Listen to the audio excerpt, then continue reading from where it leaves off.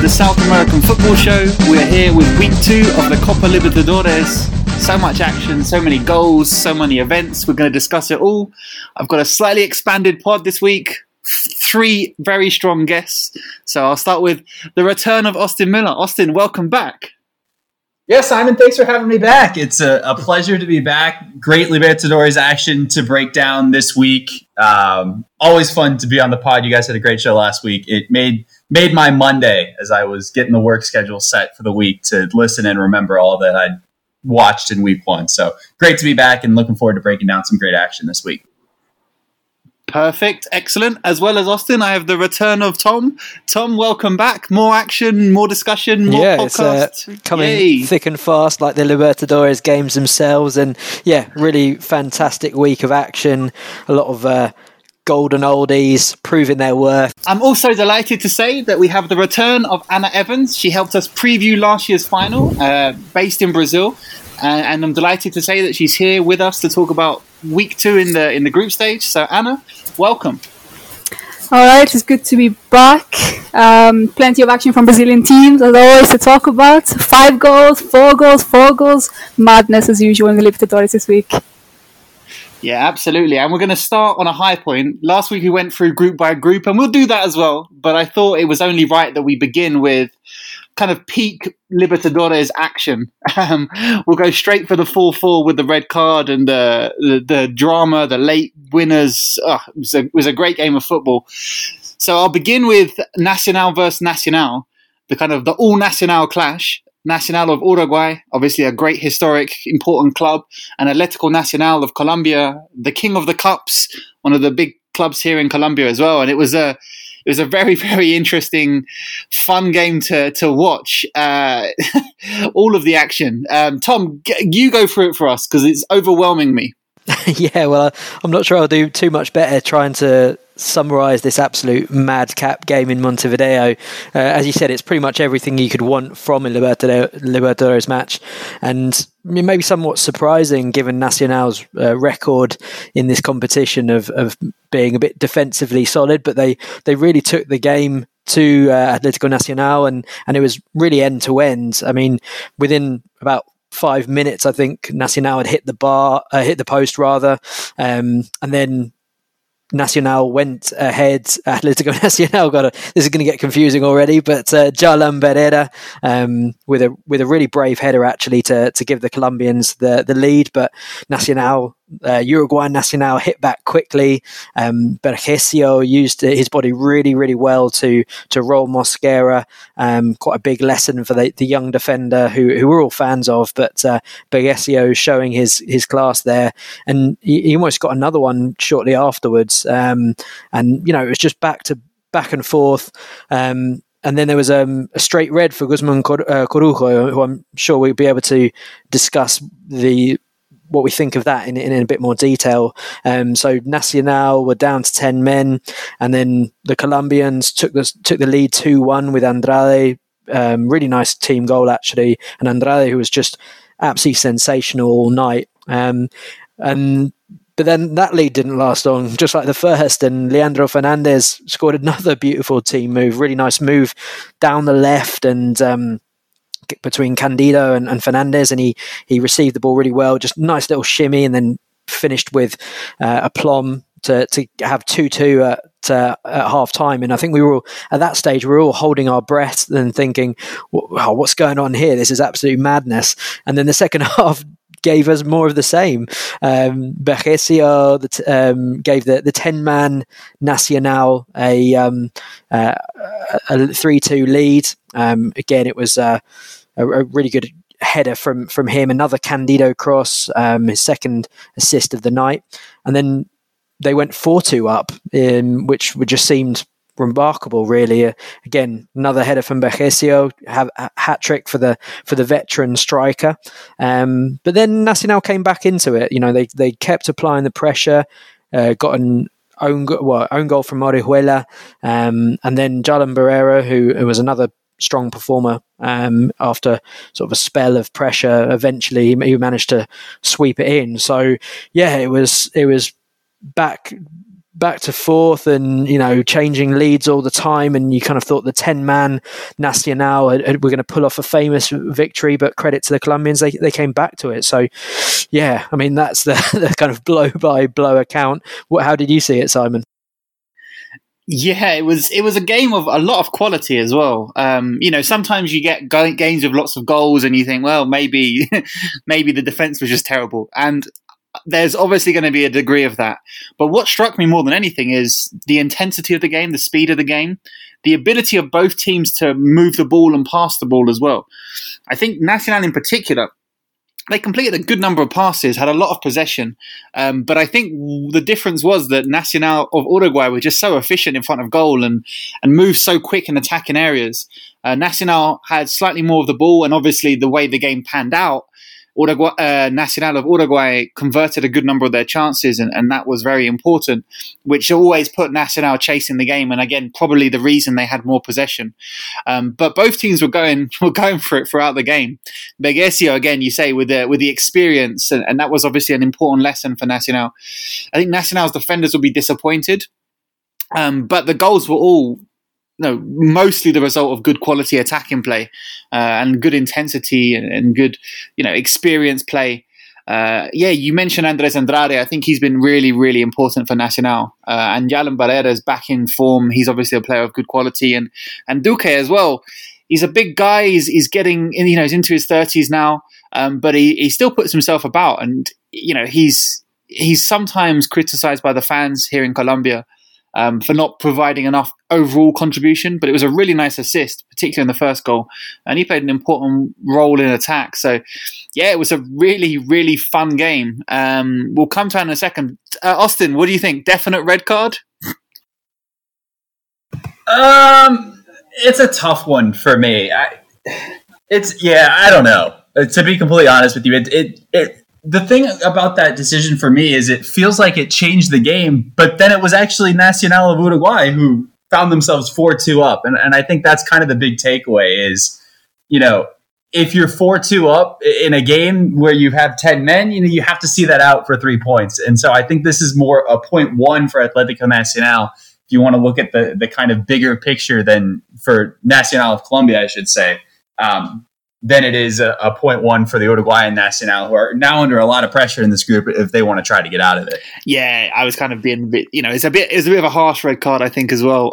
But yeah, I think that own goal coming when it did really was very important in kind of giving the renewed energy and confidence to Nacional for that final chase, Atlético Nacional for that final chase in the last minutes. But Anna, what did you think of this game? For me, it was a very good example of why people should be tuning into the Libertadores. Exactly. To be honest, before kickoff, I was in half of a mind whether to watch Cerro Porteño and La Guaira or Nacional. And I sort of, I watched the first minute of Cerro and I was like, no, I'll go for Nacional. And it was a good decision, to be honest, because that Cerro game was not the best. But exactly like you said, it had everything that you wanted, to be honest, in a Libertadores game. The own goal, the red card, 8 goals, and I mean, I don't know if I was slightly disappointed or relieved that it ended in a draw, to be honest. It was fantastic. Best game of the week. Yeah, I think it was very good. And it felt harsh. It felt harsh on kind of both teams to not get more, but it would have been very difficult to kind of finish that game given everything both teams put into it. And to not have any rewards. So I think probably a point is fair. One player that I think deserves a lot of, deserves some respect as well. I mean, we've mentioned Andrade and Barrera, but Brian Ocampo put on a real show. He's been in spectacular form in 2021, and he was involved in certainly winning the ball back for the third goal, I think, and he was putting out all the tricks and the flicks, and he was so essential for the Uruguayans to give them a bit of an outball and creativity. There was one moment where Brian Rovira came to sort of close him down, and he kind of stood him up, swung a very lazy leg, and then sort of just nutmegged him, and it was just like typical Ocampo, and he was another great reason why I think Nacional were just a bit more attacking than we've seen them in the past. So I just had to throw that in there before we move on to the next game. No, absolutely. That nutmeg is definitely worth checking out. Bit of a kind of Neymar fake where you just kind of swing your leg nowhere near the ball, but to just kind of offset the defender and then through the legs and another through baller thing afterwards as well. So yeah, no, definitely worth the shout. So we have perhaps a surprise leader. We always thought this group was going to be quite tight. No kind of clear out-and-out winner. An impressive performance from Atlético Nacional away. Nacional showed some real interesting attacking quality as well. So this group is looking interesting. And we also had in that group Argentinos against Católica. Austin, what did you make of this game? Was it as fun as the All Nacional affair? No, it was not. And frankly, I don't think anything was going to be as fun as the All Nacional affair. But like you said, Simon, we've got a surprise leader atop this group. I think Argentinos Juniors were probably the Argentine side for sure coming into this group stage that I had the lowest expectations for. But here they are, 2 games played, a pair of 2-0 wins, including an impressive win against the defending Chilean champions that has them on 6 points and in a pretty good spot going forward. I don't think they've been an incredibly impressive side, but they're compact, they're organized, and in a group like this, that can make the difference. They found the goals, which I think was probably the biggest question for them coming into this tournament. Gabriel Alche got one in this match. So it was an impressive performance from them, and them on 6 points is definitely a surprise. And also Universidad Católica on 0 points through 2 games is also a bit of a surprise, although if you've been listening to our Chilean expert, Adam Brandon, maybe it isn't that much of a surprise.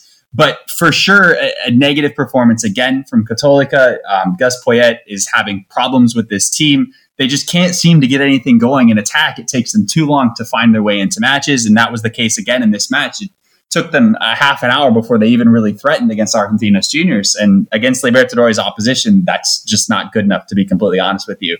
So a disappointing start to the tournament for Católica, a strong start to the tournament for Argentinos Juniors. No, Tom? Yeah, exactly. I think you've summed it up perfectly there. Argentinos Juniors they're nothing special, but they are really solid at the back, and they've proved themselves efficient going forward. So I think they didn't have to be that good to beat this Católica side, really. But there were some really nice moments from them going forward. Certainly that first goal was a really nice team move.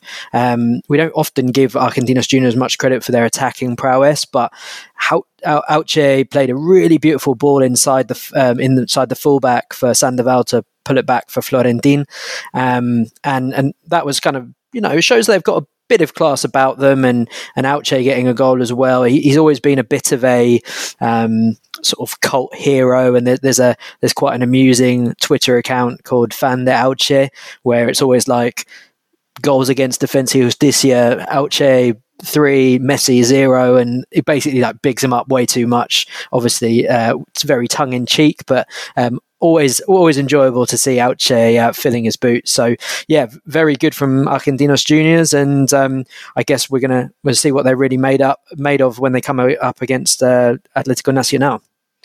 Yes, I think it should be a really good game. I think Nacional are playing well. They give me hope from a Colombian perspective. Obviously, it would have been great to have got the win, but I think it's a good result for Nacional. And as the group stands, it's 6 points for Argentinos, 4 for Nacional, 1 Nacional of Uruguay, and 0 points for Universidad Chile. Mi Nacional, mi Nacional, mi Nacional. Mi Nacional, mi Nacional, mi Nacional. Let's move on to Group A, and another game which I thought we would be happy to be headlining with, but was more one-sided than I think any of us expected, was Palmeiras against Independiente del Valle, our pod favourite, going up against the Brazilian giant. We had memories of Flamengo being demolished last year, but it didn't work out this way this time, did it, Anna? Yeah, I mean, this game before it started was one of the ones I was most excited about for Palmeiras, because we saw Independiente del Valle in the pre-Libertadores completely do away with Gremio. Over both legs, they were completely superior to Gremio and knocked them out. And so I really had a lot of expectation for them going up against Palmeiras, especially since Palmeiras didn't really play very well last week, to be honest, against Universitario. They were really, really lucky to come away with a win last week. The 94th minute goal basically got the win for them. And so, like you said, I thought it would be a lot closer than it was. And then it just wasn't. Palmeiras completely dominated the game. Early goals from Rony, one of my favorite players for Palmeiras, the standout player last year in the Libertadores for me, definitely. He played extremely well. He scored 2 absolute rockets for Palmeiras, one at the beginning, one at the end of the game. And then you had the goal from Luis Adriano as well, the veteran striker for Palmeiras. And honestly, Independiente didn't really shine. They didn't really play the way that they usually do. They're usually a possession-based team, but this really suited Palmeiras very well, I think, to be honest, because every time Palmeiras got the ball, they just completely took advantage of it, passed it up front, took opportunities. The shots on target, just far more superior from the Brazilian side, to be honest. Okay, perfect. Yeah, no, exactly. It was a bit of a strange one. Tom, what happened to IDV? Or was this all down to Palmeiras? No, I mean, I think IDV could probably, hold themselves a little bit responsible for some of those early goals. For the first goal and the third goal, they were playing around at the back, and whether it be a case of Palmeiras' press working quite well to force them into mistakes, or whether it was just IDV being not quite at it as we'd expect. I think there was a bit of both there because, the second goal as well was a mistake from Pacho. So those first 3 goals were all quite avoidable. And I think certainly the third goal, that felt like the moment when Independiente Lavage's heads dropped. And then after that, it was quite easy for Palmeiras to rack up a few. And obviously, as much as we saw those brilliant performances from the Ecuadorians last year, there were shades of that 4-0 loss to Flamengo as well away from home. So maybe we're in slight danger of getting caught up in the hype a little bit. And maybe this is just a one-off. It's their hardest game of the group out of the way now. So you think if they can pick up 6 points against Universitario, then that's probably, going to get them back on track. You wouldn't want to write them off this early.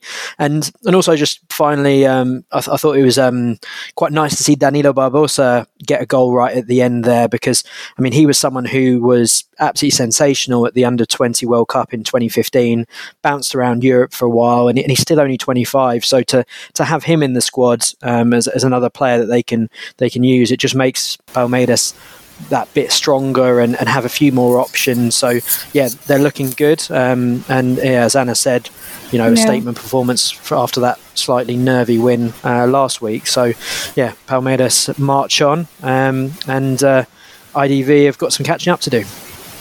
One thing quickly from me that stood out with this game was I thought Palmeiras did a really good job of taking advantage of how IDV liked to play. And I think that was managed really, really well by Abel Ferreira, the Palmeiras manager. They took advantage of the high line that IDV used, and it felt like just about every single goal that Palmeiras had, not every single goal, but a lot of their goals came from kind of pushing IDV up and then getting in behind them. And so I thought that was really well done managerially by Ferreira in this match. Okay, excellent. Austin, are you still a Palmeiras fan? Are you just put in Argentine now? Are you still got Palmeiras sympathies? Yeah, sure, I guess. I don't know, man. Life gets weird when you start working in football, I guess, is what I'll say. Okay, fair enough. Let's see if you win the title. Let's see how you feel. And you can maybe decide. Tom, what about Defensa y Justicia Universitario? How did that game go? Well, yeah, it went pretty much as I was expecting it to be honest. It was a really routine win for Defensa. Probably you could argue their easiest game of the group. So it was really important they got the win. And yeah, they had lots of chances. Defensa scored a really, really beautiful team goal to start it off. Achin getting it deep, playing a little 1-2 with Walter Bo, and then passed it on to Pizzini, who played another little 1-2 with Bo, and then dinked it into the net. I think you could straight away from that goal see the difference between these two sides, because when Achin picked it up in the middle of the park and sort of jinked past a few players, there just weren't the people tracking him back, and I think Defensa were just that little bit more on it, a little bit more mentally switched on. And then they had a goal ruled out for offside, and then Bo went in and scored 2 goals. Got a nice assist from Gallardo, the son of Marcelo, there as well. And a really, really beautiful goal, back heeling it into the net, which I thought really summed up his game. He's been very good for them. And if you just look at the stats, I mean, XG of 3.15 to 0.3 kind of tells you everything you need to know and is reflected in the scoreline. Also, I've got to give some love to Bekasse's attire on the sidelines. He, if anyone didn't see it, just imagine kind of an art thief or a cat burglar, that kind of vibe. You could just imagine him sneaking out of the stadium with the Mona Lisa underneath his arm. So that was always enjoyable, as well as Universitadio's slightly weird pre-game graphic when, announcing their squad, they looked like they were all kind of staring around a stadium, but they just looked a bit confused and as if they were just sort of trying to sniff something weird in the air. So all-round fail from Universitadio and a very impressive performance from Defensa. Okay, sounds good. Austin, your thoughts on Bekassesi sartorially, and what about this group? It's looking tricky for IDV at the start. They're dropping back behind a little bit. Are they still going to make it through? Yeah, I think first of all, Bekassese is always, stellar, one of the best dressed managers in South America, always seems to get it right. I think with this group, IDV dropping 2 points against Defensa Justicia in Quito, I think could prove to be a really, really big result as this group goes on. They'll meet again on the last match day. That match could be win and go through for either of those teams, but Defensa might be able to play with a draw. We'll see how all the group plays out. Still 4 matches to go. But yeah, it's looking tight for that second spot to go through. I think Palmeiras probably have that first spot on lockdown, particularly after bouncing back from, as you guys said, a shaky performance last week with a really strong performance this week. But it's really interesting. And Universitario, they showed some things against Palmeiras, albeit against 10-men Palmeiras. So maybe they can play spoiler in this group and have a say in how things end up by the end of it. Palmeiras é a mais. Quem tem mais tem 10, quem não tem corre atrás. Olha o Deca aí, o meu Palmeiras é a mais. Quem tem mais tem 10, quem não tem corre atrás. Olha o Deca aí, o meu Palmeiras é a mais. Quem tem mais tem 10, quem não tem corre atrás. Okay, perfect. Well, let's move on to Group B, and we began the week with Táchira always ready 1-2, the Venezuelans and the Bolivians dominating. We didn't expect necessarily that to hold on, but Austin, you've been really impressed by Always Ready. Can they do the unthinkable and get out of this group with Brazilian giants Internacional and the big Paraguayan side Olimpia? Can Always Ready do it? What do you think? They showed more this week than I think I would have expected from them. It ended in a 2-1 win for Olimpia, a massive win for the Paraguayan side, who came into this Libertadores under a lot of pressure to get something done. The loss away in Venezuela certainly did not help expectations. A first half for Olimpia in this match that wasn't that good. They were pretty toothless, Always Ready, hit the post. They had the best chance, I thought, of the match.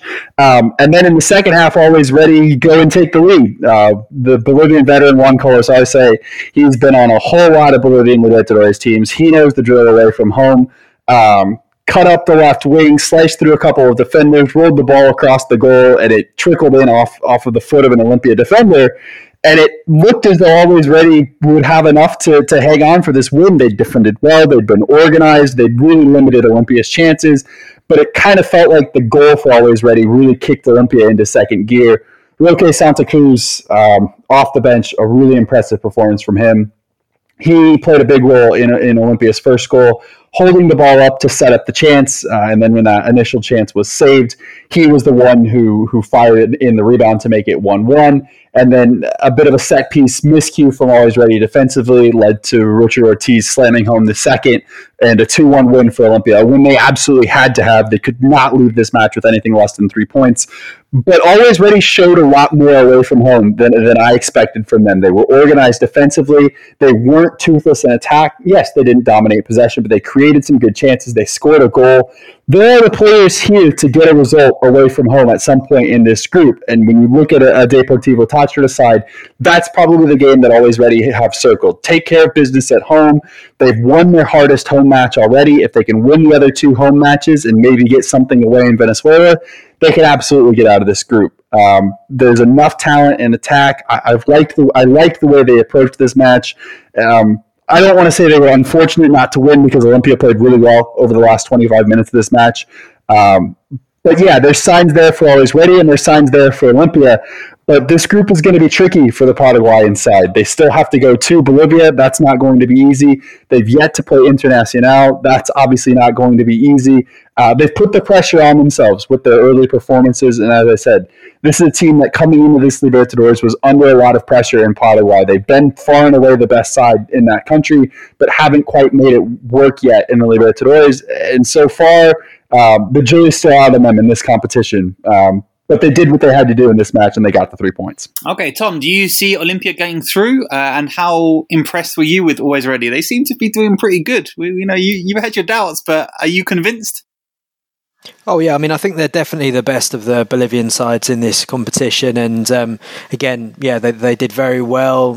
Just unfortunately, that extra quality coming off the bench sort of made for them, and yeah, I don't think Olympia are quite at the standard that we're expecting, and obviously we've seen Táchira in the first game look quite good. They weren't quite at it in the second game, as I'm sure we'll go on to speak about, but yeah, I think given that this group is finally balanced at the moment, I think there's, even if it isn't necessarily the group with the highest quality, I think it's one that could throw up some surprises, and certainly there's everything to play for. Okay, perfect. And Anna, so Internacional lost the first game 2-0, but this looks more like what we expected.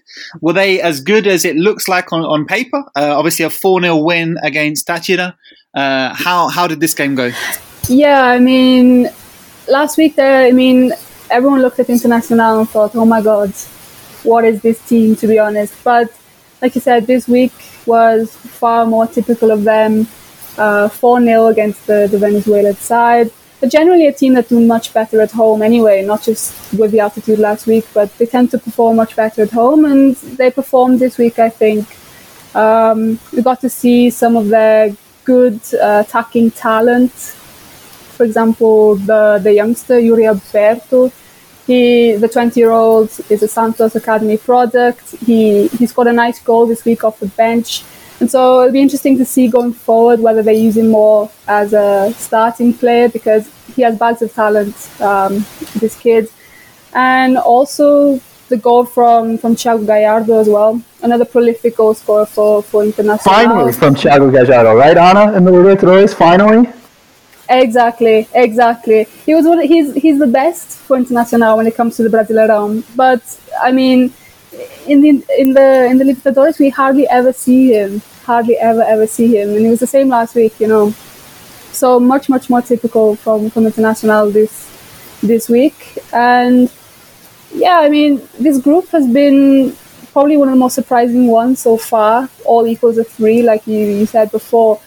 But having said this, I do still think that Internacional will come out on top, because I can't see any other team honestly challenging unless Always Ready with their altitude on side can throw up a few more surprises in the group. Tom, I think reports of Miguel Angel Ramirez as a bald fraud may have been a bit premature last week. Hey, I was just playing devil's advocate there. I think if you listen back to the tape, you'll just see that I'm throwing it out there as a question. It's used very much tongue in cheek, as the people who call Guardiola a bald fraud. I think clearly it's a phrase from Know Nothings that I was just introducing just to throw a bit of spice into the pod, and it looks like I've I've managed it. So, yeah, you're welcome. That was a pretty long explanation for just saying, yeah, I was wrong. You could have just said that. That would have been easy enough. I agree with Anna, though.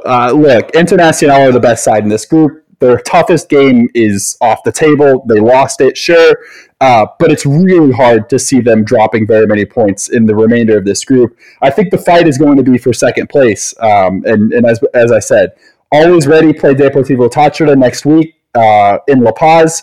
If they pick up 3 points there, and if they can scratch something out away from home, and then they pick up something against Olimpia at home, they might be coming out of this group in second place. The pressure's on Olimpia, and I think they're going to have to get something from their 2 games against Internacional, even if it's just a point.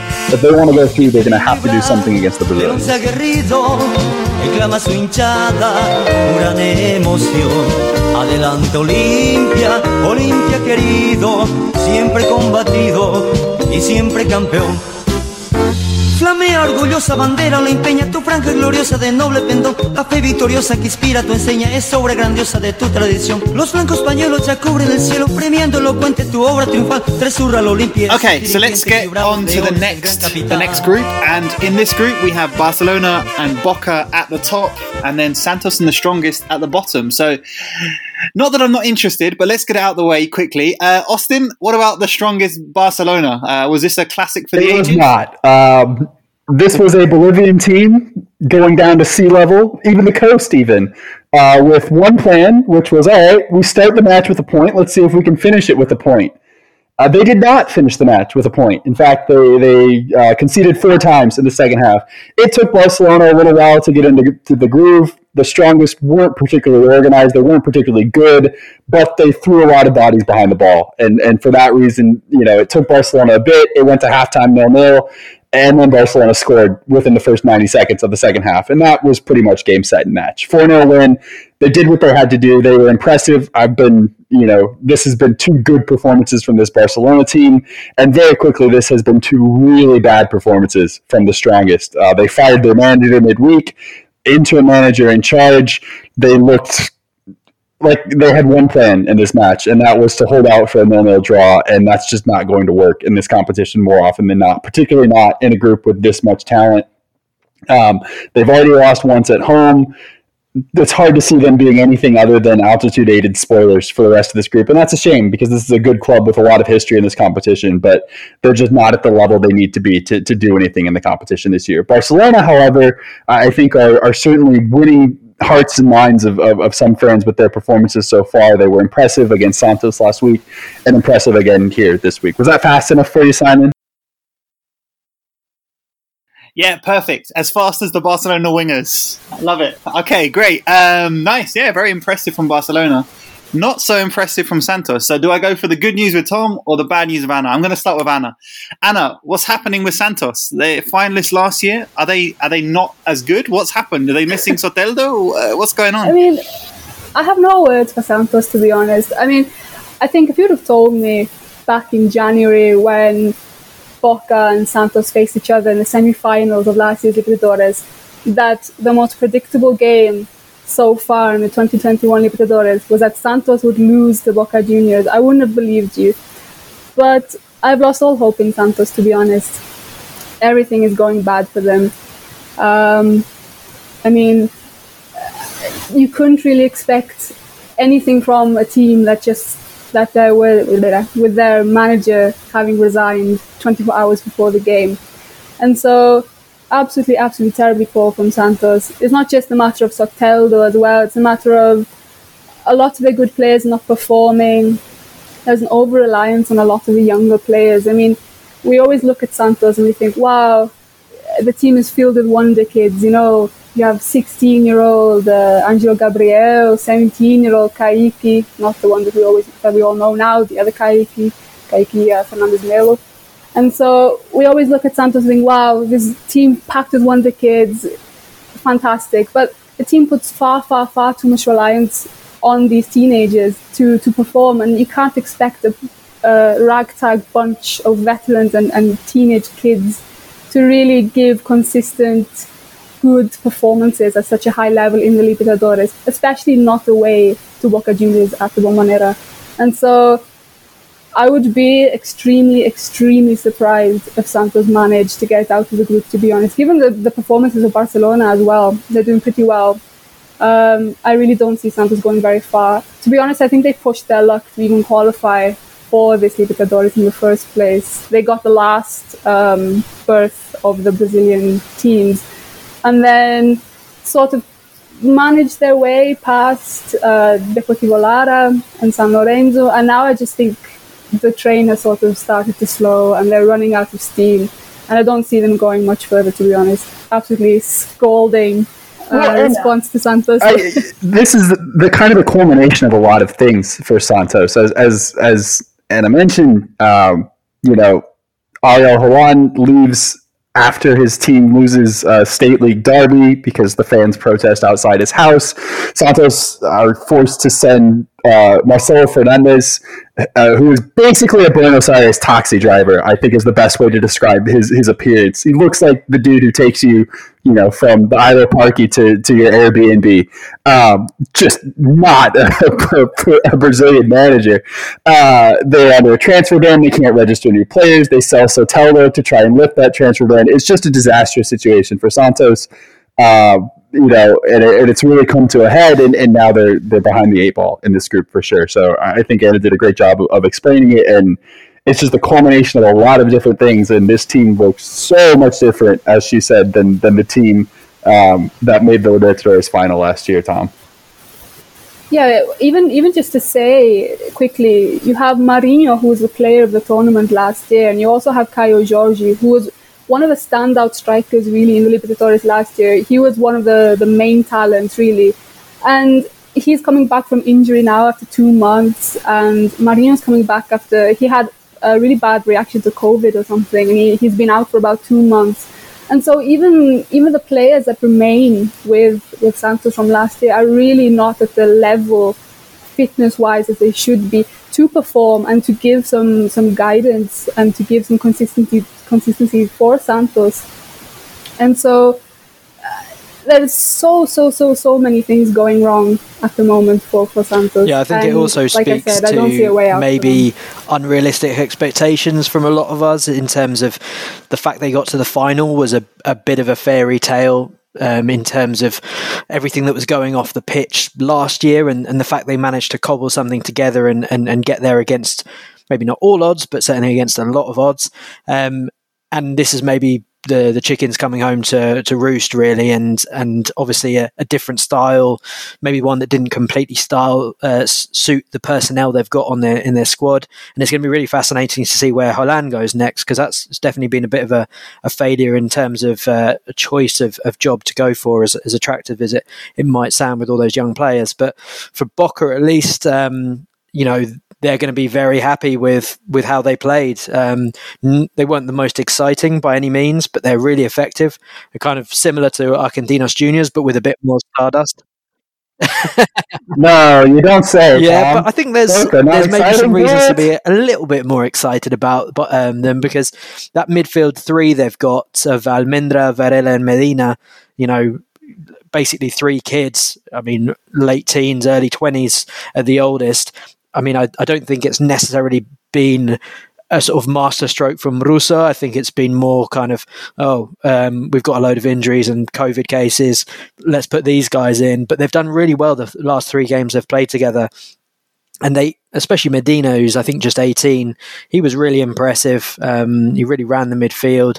Almendra coming back from the colds, it looked like by all accounts he was going to be out of Boca, and now we're kind of seeing that huge talent that when he first broke through is starting to put his imprint on this side. And also Pavon coming back as well kind of gives that balance of Villa on one side and Pavon on the other, and it kind of allows Tevez to do his best bits as well.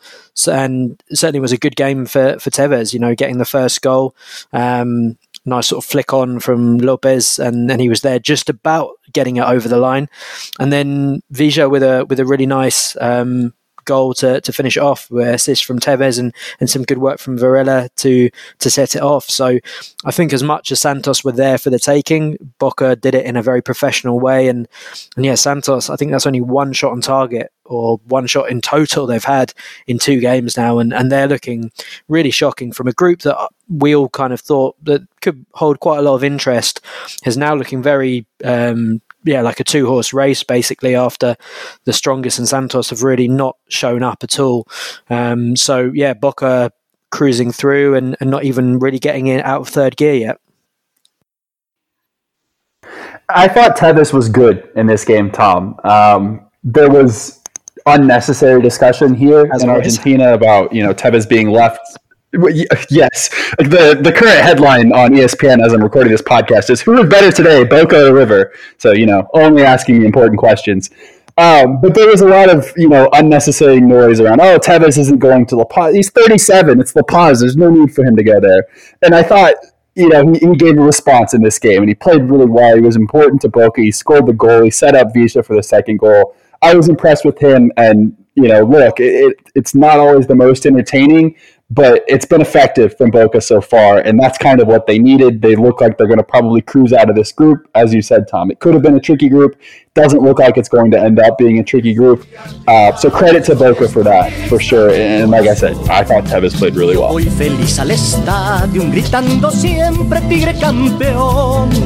Yo voy feliz al estadio, gritando fuerte Tigre campeón. Negro y amarillo, te llevo en el alma. Y yo soy gualdinegro, cajay, orgullo del pueblo.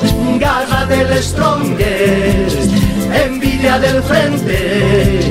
Yo soy gualdinegro, cajay, yo gano en la cancha.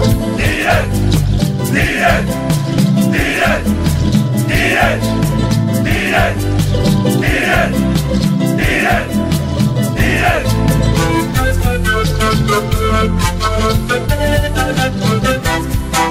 Okay, perfect. Well, let's move on, and we'll look at Group D. We have 2 Colombian teams. I believe they're currently both bottom. Tied for bottom. Tied for third, great. Simon, I think is how you meant to say that. Tied for third. Bronze medal. Okay. Okay, well, we have a Colombian team in the Sudamericana places, which is great news. Let's be positive. And, Junior played against River Plate, and they were quite good. And I always thought they were going to lose because it's Junior. So, yeah, I think a fairly, the Hector Martinez gave River the lead in the first half, and Junior responded fairly well, looked fairly dangerous. It was fairly even at times, but, both had the same number of shots, similar number of possession. Junior made more passes, which is great, and Junior looked all right, and they looked fairly organized, but I always knew that even on the best moment, the goal would come for River Plate. And Julian Alvarez scored kind of when Junior were on the ascendancy and looking likely to score.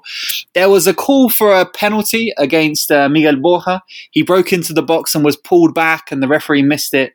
And obviously the Junior fans and commentators have said, Junior, if only they got that penalty at that moment, they would have equalised and they could have gone on to win this game. But in the end, it was 2-1. Miguel Borja scored in the final seconds. That was a great Miguel Borja goal, just for the record, Simon. Just everything about Miguel Borja, good enough to be Junior's lead striker, can score a lot of goals, but it's the goal in a 2-1 game in the 94th minute that doesn't really mean anything. It was just very on brand the whole night from Junior.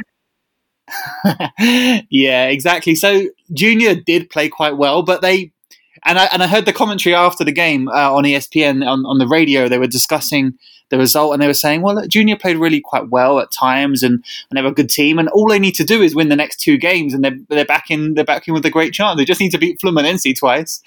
And I was thinking, well, they've only won 2 of the last 10 games in the Libertadores, so is there really a huge likelihood that they'll win the next 2 against Brazilian opposition? But it wasn't an embarrassing performance. It was a competitive performance by Junior, but I always felt that River Plate were going to come on top, and it wasn't the best best River performance either. Tom, what did you think of this game? More positive on Junior, more positive on River? What were your thoughts? I agree with a lot of what you've said there. I was expecting Junior maybe to be significantly worse than River, but to be honest, they weren't bad. Like you said, they had some good spells of possession, some decent chances. I think River were just that little bit more savvy. They're more clinical, which is, to be fair, isn't something we've always been able to say about them in the last 12 months. I think they know this tournament. They're a great unit under Gallardo, and like you said, I don't think River are quite at or going on all cylinders at the moment. But and I think there'll be more to come from them, as there will be from Boca as well. But I think that second goal really showed what the difference between the two sides. It was a really nice 15 pass team goal. It was just kind of very slow, and then all of a sudden very fast. And it was a nice ball in from Angileri, who's to be fair, he's looking like he's an outside chance of a call up to the national team. Certainly left back, there's a big wide open gap there to be Tagliafico's understudy, and he's playing great at the moment. And then Julian Alvarez swept it in. I think Borre might have been fouled in the build-up as well anyway. But I think that was just that type of move you just couldn't really see Junior putting together. And for that reason, River just look that level above Junior. I don't think there's too much to difference between these teams in the group, but I think that both Colombian sides are maybe just that level just below River and Fluminense, and 2-1 felt about right. One thing I wanted to ask you as well, Simon, was what do you make of Carrascal? Because he seemed really fired up and maybe motivated in front of a Colombian audience watching, and there were flashes of what made him such a watchable player. I've still got my doubts about him, but he was pretty good, to be honest, wasn't he? Yeah, and there were some great moments. Again, I think it was another nutmeg and then a really nice through ball. And he's at his best. He's one of the best players in South America, like no question. But I think we still are having the conversation of Carrascal as if he was a 17-year-old. We're talking about these Brazilians who are, leading scorers in the Libertadores at 18 and all that kind of stuff. And, think how good he's going to be when he turns 19, 20.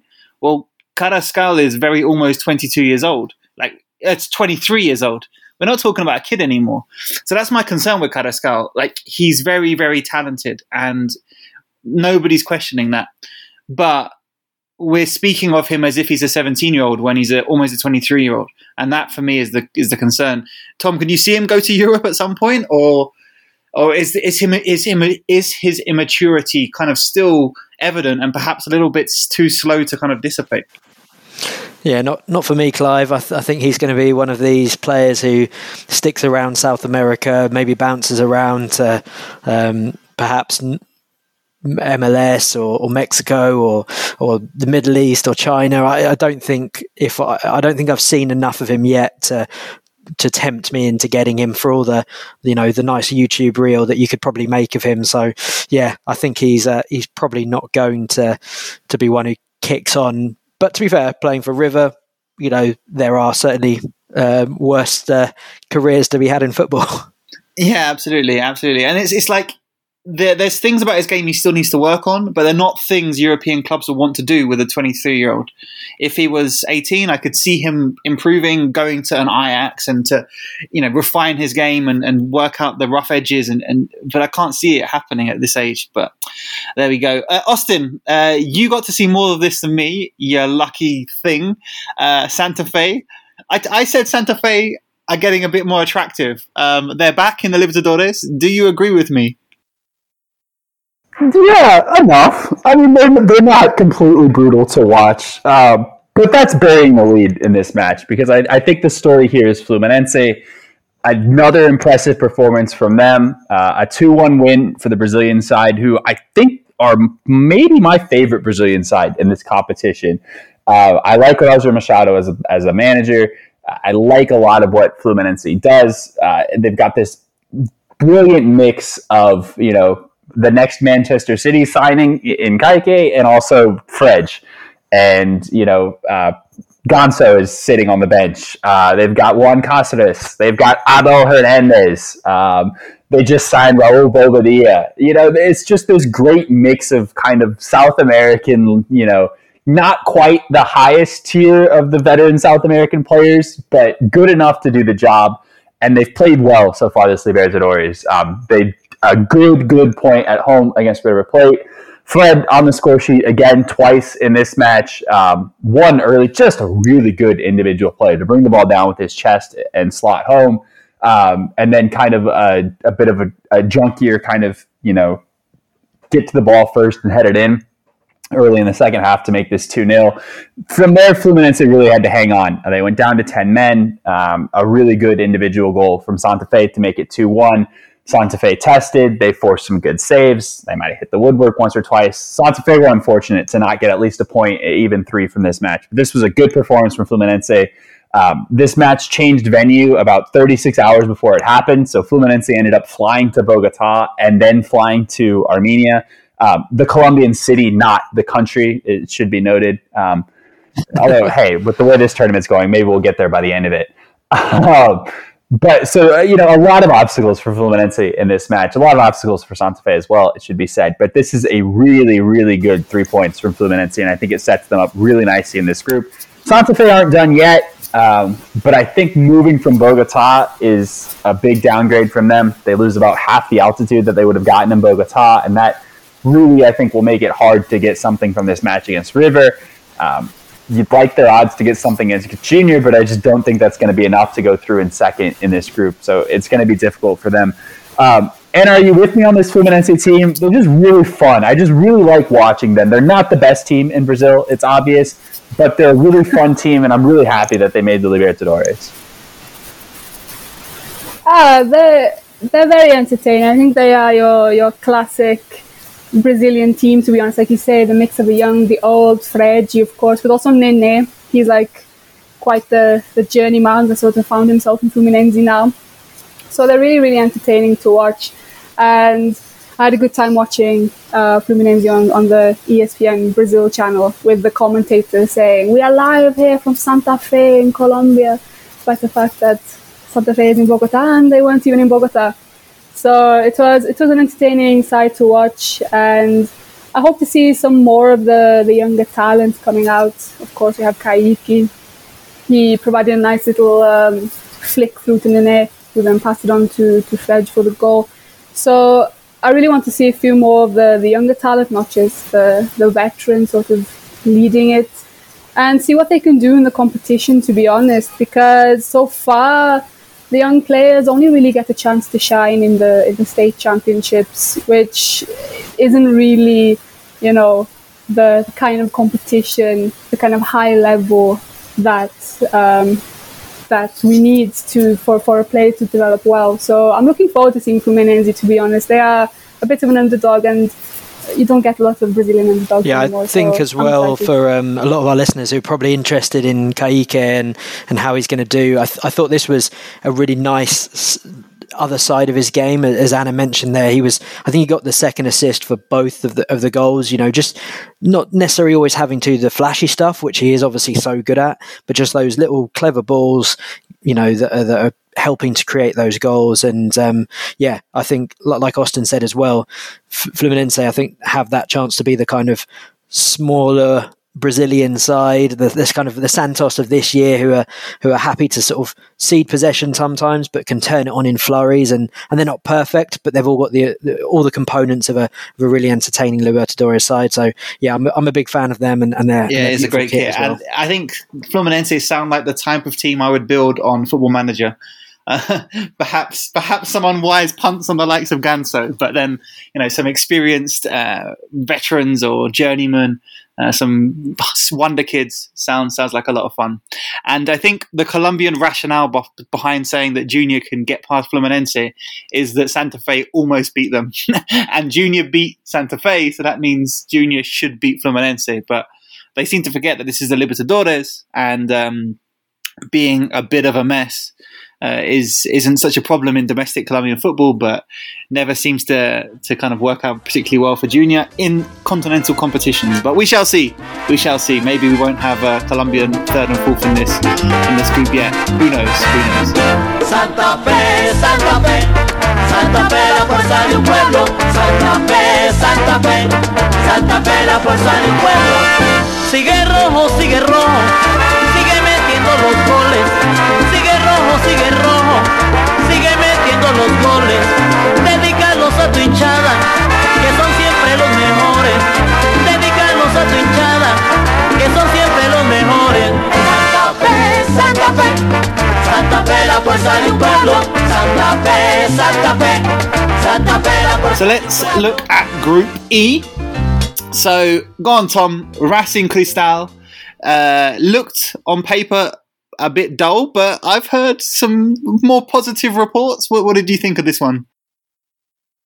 Yeah, I mean, it was an entertaining game, I think, but not from necessarily two good sides.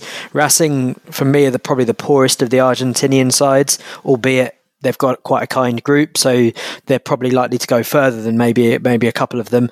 But I think they were quite fortunate, really, to get away with the win after, basically facing quite a wasteful Cristal side.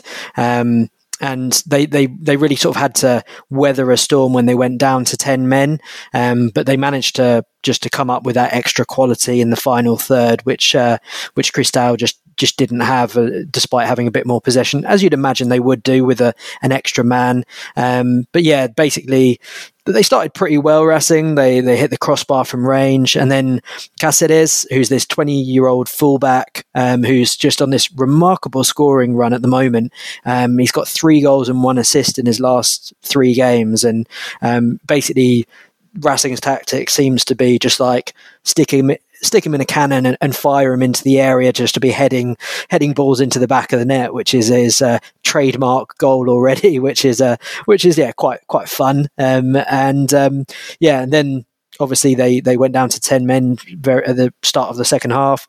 Gonzalez for Cristal equalised, quite a nice little move there, one of the better moves that Cristal put together. Racing were on the ropes at that point, but they managed to get themselves back into the game. I think Novillo coming on, good young-ish centre-back who they got from Belgrano, helped firm things up a little bit. And then they got a nice goal, good cross from Miranda, and Chancalay headed home for a 2-1 win, and they just about held on. So they'll be very happy that they got away with one here. And I think Cristal they should be very annoyed that against 10 men and having a lot of chances and possession, they didn't get the win, because they've only really got themselves to blame. And if they're not winning these, then they're not going to get too many better chances to get some points on the road. So rather than be happy about how they performed, if I was a Cristal fan, I'd be sort of a bit more annoyed, I'd say. But maybe Austin, maybe I'm being a bit too harsh. Yeah, it's interesting because, like you said, there's positives to take from the fact that Cristal created so much, but you also have to kind of, juxtapose that against the fact that if they can't do it in this match, are they going to be able to do it against anybody but Rentistas in this group? And that's kind of the overarching question. Maybe there's a path to get out of this group. If you beat Rentistas twice, you can beat Racing at home. It's complicated. And at the end of the day, the difference in this match was that Racing took the chances that they created and Sporting Cristal did not. You can get into a lot deeper than that, but at the end of the day, that's what it came down to. Racing didn't create a bunch, but what they created, they took. Cristal created a ton, but they couldn't take much of it at all. Some of that was, plain old misfortune. Some of that was good luck for Racing. Some of that was bad execution. But at the end of the day, that's what this match came down to. It was quality on Racing's side. Even though they were terrible for the majority of it, they came out of this match with 2 goals, and that was the difference. I agree with you, Tom. I'm not impressed by this Racing side. They are very fortunate to be on 4 points. they could very easily be on one, if not none, the way that this group has gone. And maybe they deserve a bit of credit for rescuing these situations, but they're not going to be able to get far in this competition if they continue to play like this. And I think that's a big red flag for them. For Cristal, the margin of error is really small at this point. You can't drop any points against Rentistas. You have to beat Racing at home. And, maybe if you manufacture something against Sao Paulo away from home, maybe 9 points is enough to get out of this group. We just don't know yet. Positive signs, but it's going to be a long, hard path to get out of this group for them, I think. Austin, I'll stay with you for a second because you were, again, impressed by Rentistas. Obviously, conceded. Okay. I mean, they didn't get blown off the pitch. Like, at no point did I feel like Rentistas were going to win this match, which finished 2-0 to Sao Paulo. But they were organized enough. They created your token chance or two where you kind of looked up at the TV like, oh, maybe Rentistas will do something. Which I guess, maybe at the end of the day, that's enough for them. This is a team that is one of the smaller clubs in Uruguay. It's miraculous that they're even in the group stage of the Libertadores. The fact that they picked up a point against a former champion was huge. The fact that they, covered themselves at least decently in this match, I think is credit to them. But look, this is Sao Paulo side that are playing, every 2 days in various competitions. 3 points was the goal, and 3 points was what they got. At no point did I feel like they were under much pressure in this match. Pablo did well to find space and fire in the first goal. It took them a while to find that second goal, probably longer than it should have, but find that they did, and they win 2-0. They're on 6 points at the top of this group, and they can maybe take an eye now and put it on the State League in Brazil, which I think is a trophy that they really want to win this year. Look, Rentistas are always going to have a really, really hard time in this group. Maybe they get something against Sporting Cristal. Those are probably the matches they had circled. They did fine in this match, but at the end of the day, I never really felt like they were going to do anything positive. And Sao Paulo playing really well under Hernan Crespo. They're on a really good winning streak. As I said, playing really well in the State League, and while that competition can kind of get put behind by a lot of clubs in Brazil, I think that's really a competition that Sao Paulo have targeted this year, and they'd really like to win it. Yeah. I mean, just to jump in really fast, I think Sao Paulo are doing extremely well given the circumstances of Brazilian football. I mean, like you mentioned, they're playing once every 2 weeks, every 2 days approximately. So the amount of games that they're playing and the amount of good performances, decent performances that they're giving, I mean, credit is due, I think, to Hernan Crespo and to Sao Paulo because they are doing well. And I do see them going quite far in this competition, to be honest. I think they are one of the most consistent Brazilian teams that we're seeing. And so I think they're a threat, definitely. Great. Yeah, no, from what I've seen, they look assertive, confident. Dani Alves is still doing the business. Yeah, for me, they look like a proper team. Which they have not looked like in this competition for a really long time, Simon. And I think, they've been really bad in Libertadores for a number of years now. So for them to be on 6 points through 2 games in a group that, it looks like Sao Paulo should cruise through, but they're Sao Paulo. You never know what will happen. I think these are really positive signs for them, and I think Crespo has done a really good job, particularly when you look at what happened with the whole Holland situation at Santos. Exactly, and another encouraging sign is the fact that they're not conceding. They haven't conceded in the Libertadores, given the fact, of course, their opposition has not perhaps been of the best caliber. But even in the State League, they're not conceding against, Palmeiras, Santos, Corinthians. They're not conceding. So I think there's a lot of encouraging signs for Sao Paulo going forward, definitely.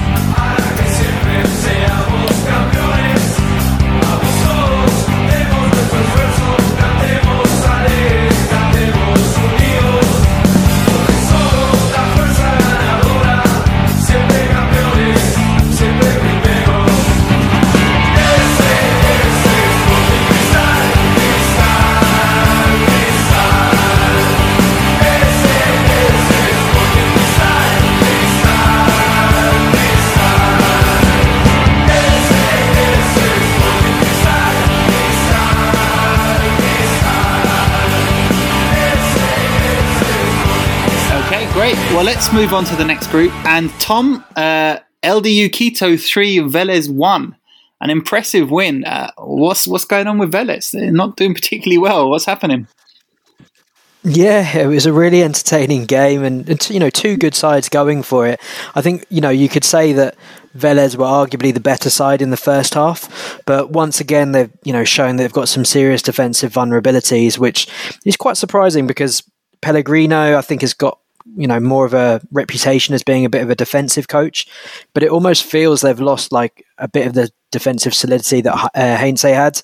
And Pellegrino was not happy. He kicked a water bottle and was not impressed on the sidelines. I think the one big plus was Almada.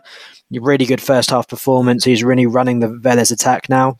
But yeah, as you said, Vélez are now in real danger of missing out. They're probably going to have to win 3 of their next 4 games if they want to get out here, because it's a really tough group, a really even group. I think maybe La Calera are probably the weaker side, and that's probably where Vélez now have to 100% get 6 points from their 2 games against them. But it was one of those games that I think Quito, a bit like last year, they're able to really turn it on in spells. I think they're always going to be a threat at home as well.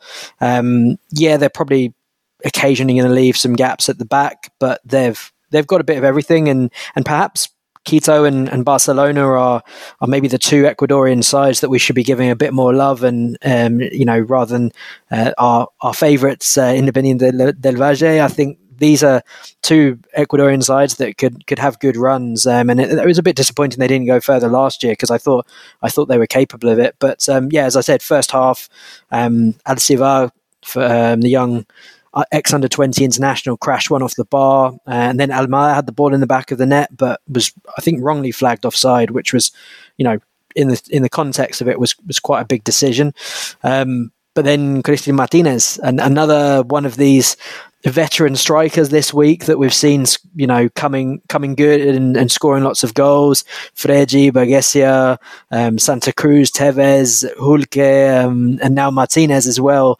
He was a real handful all evening, and Vélez just couldn't get to grips with him at all. He scored the first goal. It was a really nice finish. It was a really unstoppable header. I think he's got 24 and 31 in the league last year, so he's having a real Indian summer to his career.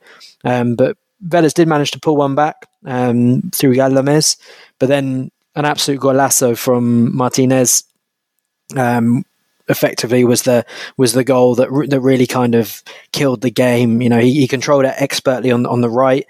Players stood off him a little bit, and he just came onto his left and curled one into the edge of the box, and then Zunino got the third for LDU Quito, and bit of a fortunate goal to go in there, sort of a loop. But I think the fact that at altitude Vélez were tiring a little bit, and after such a good first half, they just couldn't bring themselves back. So yeah, very good game, and but worrying signs for Vélez, who I think are better than a couple of these Argentinian sides in the tournament here, but the fine margins are just going against them at the moment. Yeah, Tom, different draw for Vélez, and I think this is a different story. 0 points from 2 matches where I really thought they played pretty well in both of them. As you said, maybe tired down the stretch against Liga, and that cost them. They went toe-to-toe with Flamengo and got beat by a golazo from De Arrascaeta. That's why they didn't take a point from that match. So they're unfortunate to be on 0 points. But maybe at the end of the day, it's not a terrible thing, because you could see this Vélez team maybe going through in third and getting dropped in the Sudamericana, and I think they could make a lot of noise in that competition. So it's a talented team that just didn't get the draw that they needed to be real factors in this tournament, I think. Okay, Austin, I'll stay with you. What about Flamengo? I mean, it's a lot of the same players as we saw amazingly win this competition. Gabigol, Bruno Henrique, De Arrascaeta. He's Gabby now. He's Gabby now, apparently. I don't know why, but he's Gabby. He's lost the goal. It. Okay. Yeah. I guess. And then he got goals in this. Not in this game. Gerson, this is a good team. Are they as good as they seem? Also, La Calera, we were quite impressed with last week. What happened? Was this just Flamengo? Yeah, I mean, this result was a bit unkind to Union La Calera. They were obviously not the better side in this match, but 4-1 was pretty harsh on them. They did some things in the second half in this match. They brought Jorge Valdivia on at halftime, and I thought he was good for them. Really changed the match. He still got it. They made some good tactical changes. They scored a goal to cut it to 2-1. They had some opportunities for 2-2. It looked like, you could kind of talk yourself into it at some point, and then Flamengo just kind of, switched gears yet again and went on a run and scored 2 goals, including the goal that is most assuredly going to win goal of the week, the 4th from Pedro. I would encourage the listeners to check that out. This is a good Flamengo team. You mentioned the talent. Rosario Ceni kind of survived, I think, the early kind of difficulties that he had in charge of this team. After the whole Turan situation, he comes in, withstands a tough Libertadores elimination last year, ends up winning the title in Brazil, and he's got this Flamengo team clicking on cylinders. I don't think they're quite as good as the Jorge Jesus team, but they're absolutely a contender to win this Libertadores title. They're absolutely one of the most talented sides on the continent, and it would not be a surprise to see them, in the semifinals or the final of this competition. And this performance was just kind of another example of that. They're just too good, frankly, for a lot of teams. They were too good for Vélez last week. They were too good for La Calera this week, and odds are they will probably be too good for Liga de Quito, particularly when Liga de Quito go to Rio. I could see Liga maybe doing something in Quito with the altitude. We saw Flamengo struggle with that against Del Valle last year, but it's hard to envision anything but a first-place finish for Flamengo in this group. And I think La Calera deserve a bit of a round of applause. They acquitted themselves well. This is a competition debutante budget, a fraction of what Flamengo have. And they were in this match for the majority of it, and I think they deserve some credit for that. And a Flamengo just really good. It sounds so simple to say, but they just are, right? Exciting, attacking Brazilian teams to watch, to be honest, because there's just so much going for them. Whether you love him or hate him, Gabi, whatever you want to call him, is really exciting to watch. And even behind Gabigol, some players don't maybe get as much attention as him, but Bruno Henrique also fantastic playmaker and also goal scorer in his own right. He provided a really nice assist this week, for example, and same with what's his name, De Arrascaeta, the Uruguayan. Fantastic player. You just watch him float into the area, float into spaces, and then just providing a cheeky little pass for Gabigol to get all the praise. But they have such depth of talent, fantastic players. And like you said, a lot of the players are sort of ones that have been there for a long time, and so they are clicking, they are playing well, and a huge threat in the competition. I think could possibly go all the way, but I think we're far too early to be talking about a winner, but definitely competitive side, no doubt. I think it was interesting as well to see William Arrau more at centre-back as well. I think we've typically seen him more in the base of midfield, and next to Bruno Viana, they look like quite a good little partnership there. Maybe it's they weren't tested as much as you'd expect, but I mean, yeah, as everyone said there, that midfield of Diego, Gerson, Ribeiro, De Arrascaeta, Enrique, it's just pure velvet, really. It's just a ridiculous wealth of talent. And Anna, I wanted to ask you, do you feel like there's quite a few players in that team that could do a move, or do you think it's a case of almost like the golden handcuffs, keeping them in a really nice situation where they can play this brilliant football in a star-studded team, or do you think there's a danger that some of them might finally get cherry-picked from this team? I think it's an interesting question, to be honest. There's a lot of talk about Gabriel Barbosa maybe making his return to Europe after he sort of flopped there 2 years ago. But like you said, Flamengo is such a good team and they win so much, and they're quite a stable team as Brazilian teams go. And so I really honestly don't know. I can't see that the players leaving before the end of the Libertadores, because they are so good and they do have such a chance to win. I think the draw, the pull of La Gloria Eterna would be too much to make them stay in South America. I hope so as well, because they are really entertaining. I'm not a Flamengo fan, and I'm not fond of Flamengo at all, but they are quite entertaining to watch, to be fair. Yeah, and Tom, to that point, I think Anna broke it down really well. It's like, how many situations are actually that much better than what those players can get at Flamengo? Most of them have had tastes of Europe with varying degrees of success. It's not like they have these young 19-year-olds who are going to be able to go play for Real Madrid. Is it really worth going to a upper mid-table team in Europe when you can just be on the best or one of the best teams in South America? They all make very, very good money. The checks show up on time. They're playing for the biggest team in Brazil, the best supported team on the continent. There's just not a lot of situations, I think, that would draw a player away from Flamengo at this point, particularly with the group of players that they have there. It's just this perfect mix of players who are experienced enough where they don't necessarily need that European move. And also, there's a path to the Brazil squad through Flamengo, I think. Not for every player, but for a player or two, a 23-man Brazil squad is probably going to include a Flamengo player. And you can't necessarily say that about going to play for, Marseille or, insert random Spanish team here. I think they're going to be able to keep it together, and I think they're going to be a threat in this competition.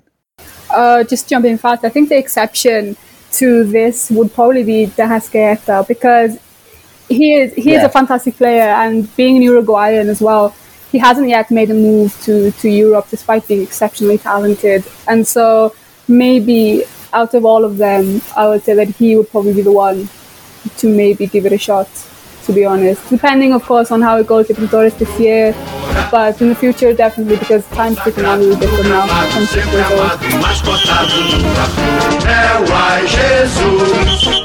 Eu teria desgosto profundo se faltasse o Flamengo no mundo. Ele vibra, ele é fibra, muita libra, já pesou. Flamengo até morrer, eu sou.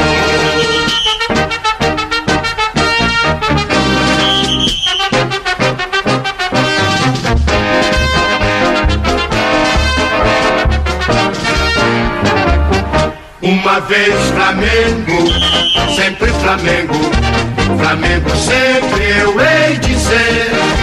É o meu maior prazer vê-lo brilhar, seja na terra, seja no mar. Vencer, vencer, vencer. Uma vez Flamengo, Flamengo até morrer. Na regata ele me mata, me maltrata, me arrebata, que emoção no coração. Okay, great. Well, let's get to the final group. And last, but of course not least, we'll start off by talking about a thrilling game. Austin, you got the pleasure of enjoying Cerro against La Guaira. How was that for you? Least, Simon. You said last but not least, but I'm here to confirm that it was least. I watched all 90 minutes of Cerro Porteño Deportivo La Guaira so that nobody else had to. This was the result that the Venezuelans came for, and this was the result that they got, and I think they'll be thrilled with that. 2 really good points for them from their first 2 matches. Now, at some point, they're going to have to win a game if they want to get out of this group, and that's probably going to come against América de Cali. But to hold a really talented Brazil side to a 1-1, Atlético Mineiro side from Brazil to a 1-1 draw last week, and then this 0-0 draw to the away to the second best team in this group, Cerro Porteño. Those are positive results. I'm really impressed by how organized Farias' side is. They defend well. They don't often find themselves out of position. They handle crosses into the box really well. And that is what you have to do if you're going to play this type of style, because so much of what happens is teams just get frustrated, and so they just throw the ball out to the wing and they just whack it into the box and hope that one of their more talented strikers can take care of it. And that hasn't been the case for anybody against La Guaira yet. Again, I don't know if they're going to be able to do this enough and also pair it with scoring enough to get out of this group, but they've acquitted themselves very well, and they deserve credit for that. A bit of a back down to earth for Cerro Porteño, I think, after what we saw against América de Cali. They created a couple of good chances, but not really enough to really deserve having won this match. I think this is a different side when they don't have the ball versus when they have to have the ball. And they were really effective against America de Cali last week because America wanted the ball and they had the ball, but they couldn't do anything with it. And then Cerro Porteño took advantage of what little possession they had. But here, when they had the ball, they looked a bit out of ideas at points. And look, maybe they just needed a bounce to go their way. And so often in matches like this, it does for the team that has so much of the possession. And, this is a completely different story.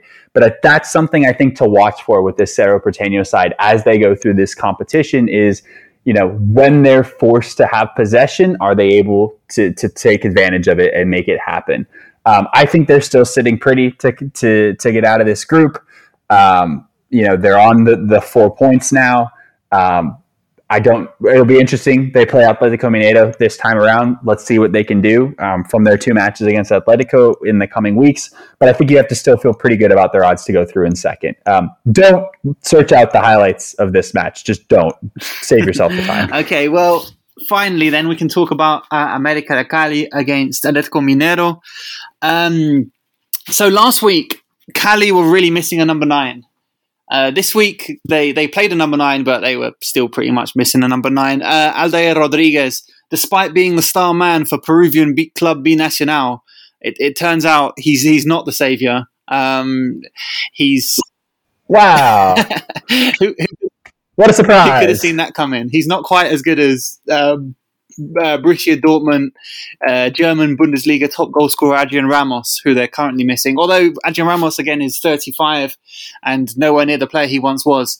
But America don't have any strikers. And last week they played with no strikers. And this week, instead of trying to put Santiago Moreno in as a number 9, which didn't really work, they just took Santiago Moreno out and completely, which I think it wasn't the issue. And Santiago Moreno came on and had a positive impact. So this game, again, America were well in this game, and I thought, okay, they couldn't break down Cerro, but against the Brazilian side away, they'll probably have more chance to counter. Duvan Vergara, there's this Morillo is quick. They've got some pace. They can probably do some damage. It was very even really in the first half, nothing clear cut for either side. And then Hulk came on.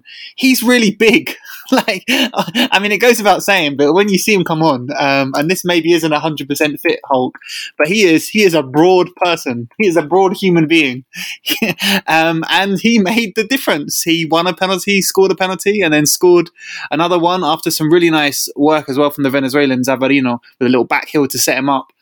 Yeah, Hulk came on in 45 minutes. By 63 minutes, Mineiro were 2-0 up, and that was it, really. America put on a lot of pressure late. Luis Sanchez scored, and America came close to scoring in the final minutes. They maybe deserved something, but it was that 15-minute Hulk display.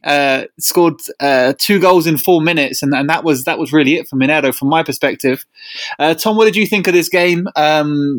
America slightly unlucky, but Hulk the difference, or more to it than that? I think you're being a bit kind on America, if I'm honest. Hulk was obviously the difference with the 2 goals. He's that extra bit of class that I think really completes this team. But after a frantic first 10 minutes, I think Mineiro just really slowly cranked up the pressure. You could see that they had more of a plan than America. They had these little creative set pieces, defenders taking short goal kicks to the goalkeeper, and they just had a bit more threat, be it from Nacho Fernandez's set pieces or Keno, who I thought was very good on the left. I think he has the possibility to be maybe this year's Marinho potentially, in terms of a slightly older, wide player who can do something.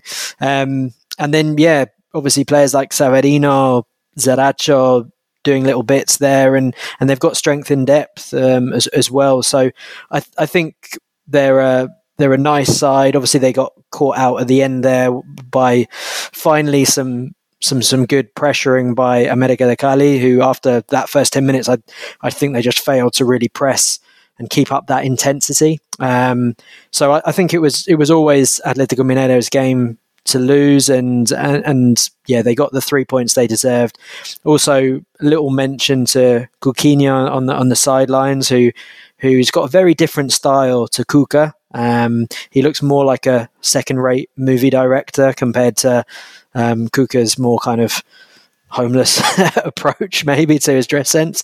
But yeah, I think America de Cali are probably, out of the Colombian sides I've seen, the one that I've been most disappointed by, because I was expecting more, and they just, for me, they haven't been at it. Whereas Atletico Mineiro, a bit like Fluminense, might be one of these dark horses to have a really good run in the tournament. They're not a dark horse. Look at the talent they have in that team. Look at that 11. They're not a dark horse. They should. Okay, dark horse in terms of they're not Palmeiras, Flamengo, sure, River and Boca. Sure, but you look at that 11, there's a lot of talented players, and that's kind of my big question with them. I don't really like the Cuca appointment for them. You know, he hasn't been on the sidelines yet because of his histrionics in the Libertadores final that earned him a nice continental suspension. But I don't know if he's the right person to get the best out of what is just a abundance of talent. They've got 7 foreign players. You can only play 5 in Brazil, but they play all 7 of them in the Libertadores. You know, there's Hulk, there's Saba. This is a really good side with a lot of really good players. The question is, can they put it all together? And that's kind of my thing with them. And I don't think we're going to know that until they get deeper into this competition, because I don't think they really have to put it together to get through this group the way that the draw has turned out for them. Yeah, I mean, I can see Mineiro sort of breezing their way through in the background. I wouldn't quite call them an underdog or a dark horse, but I can see them sort of not being one of the main teams that we look at, but still getting the results and getting the performances enough that they need to advance. I also wanted to point out Cheche, who is on a loan move with them in Mineiro. He played very, very well for Sao Paulo, so I was sort of expecting a lot more for him at Mineiro, but haven't really seen much of him so far. So it'll be really interesting to see how all of these players come together to see whether or not they can actually challenge beyond the point of what they need to do, you know. Okay, and in terms of America, they've got 2 games against La Guaira coming up. They need to win both of those. That's important. They had. Good luck breaking them down. There's 3 clean sheets in their last 4 and only 1 conceded in their last 6. No one's getting through that Venezuelan wall, Simon. That's true. Maybe they should bring on João Rodriguez. That is João Rodriguez of 15 clubs and a decade at Chelsea. who America have on the bench. A baffling player. He's been on loan everywhere. Averaged 24 years old, has averaged 2 loans a year, and has spent a decade at Chelsea. So he didn't get on the bench. He didn't get on the pitch, despite America not having any strikers in this game. But maybe he's the solution. He once had a few good games at Necaxa or something. So maybe he's the answer. Or maybe we just need to pray for 35-year-old Adrian Ramos to recapture his Dortmund form. We'll see. It's going to be interesting. Guys, that comes to the end of a bumper episode this week. We had a lot to talk about. A lot's happened. So I'd want to thank everybody. Austin, thank you for your glorious return. Anything you'd like to plug, as if I don't know? You can find me on Twitter at Austin_James906. I would also encourage all the listeners to follow the official account of the Libertadores and the Sudamericana at the Libertadores and at the Sudamericana. We just debuted a new app and website for the Libertadores, so there's a lot of good content going up on there. A couple of stories every week, good player profiles, interesting stories, good interviews. So if you like this podcast, you're going to find stuff that you like on that site and in the app for sure. So I would encourage all of the listeners to go and download that. Perfect. Anna, thank you for joining us again. Excellent contribution. Where can people follow you on Twitter, and anything you'd like to say before we finish up? Brilliant, fantastic as usual. You can find me on Twitter at Ana Goleador. for just a bunch of chats about Brazilian and South American football, really. Excellent. Yeah, Anna's Twitter is very, very good. Go check it out. Go follow her, Anna Goleador. And Tom, thank you for joining us. Anything you'd like to say before we finish? And Twitter, whatnot? Yeah, you can follow me on Twitter at TomMorrow89. Nothing in particular to plug right now. Just obviously all the World Football Index stuff on the site or the podcast, and obviously all the great stuff on the Libertadores Sudamericana pages as well, as Austin's already said. So yeah, just looking forward to the rest of these games, and as the Libertadores gets, a bit more tighter and the match is getting a bit more tenser. Perfect. Yeah, absolutely. Another fascinating week. Hopefully we get a few more Nacionals and a few less Cerro La Guajiras, but we'll see what happens. Who knows what happens in the Libertadores. So thanks for listening. For Twitter, at Simon Edwards SAF, anything you need, hit me up over there.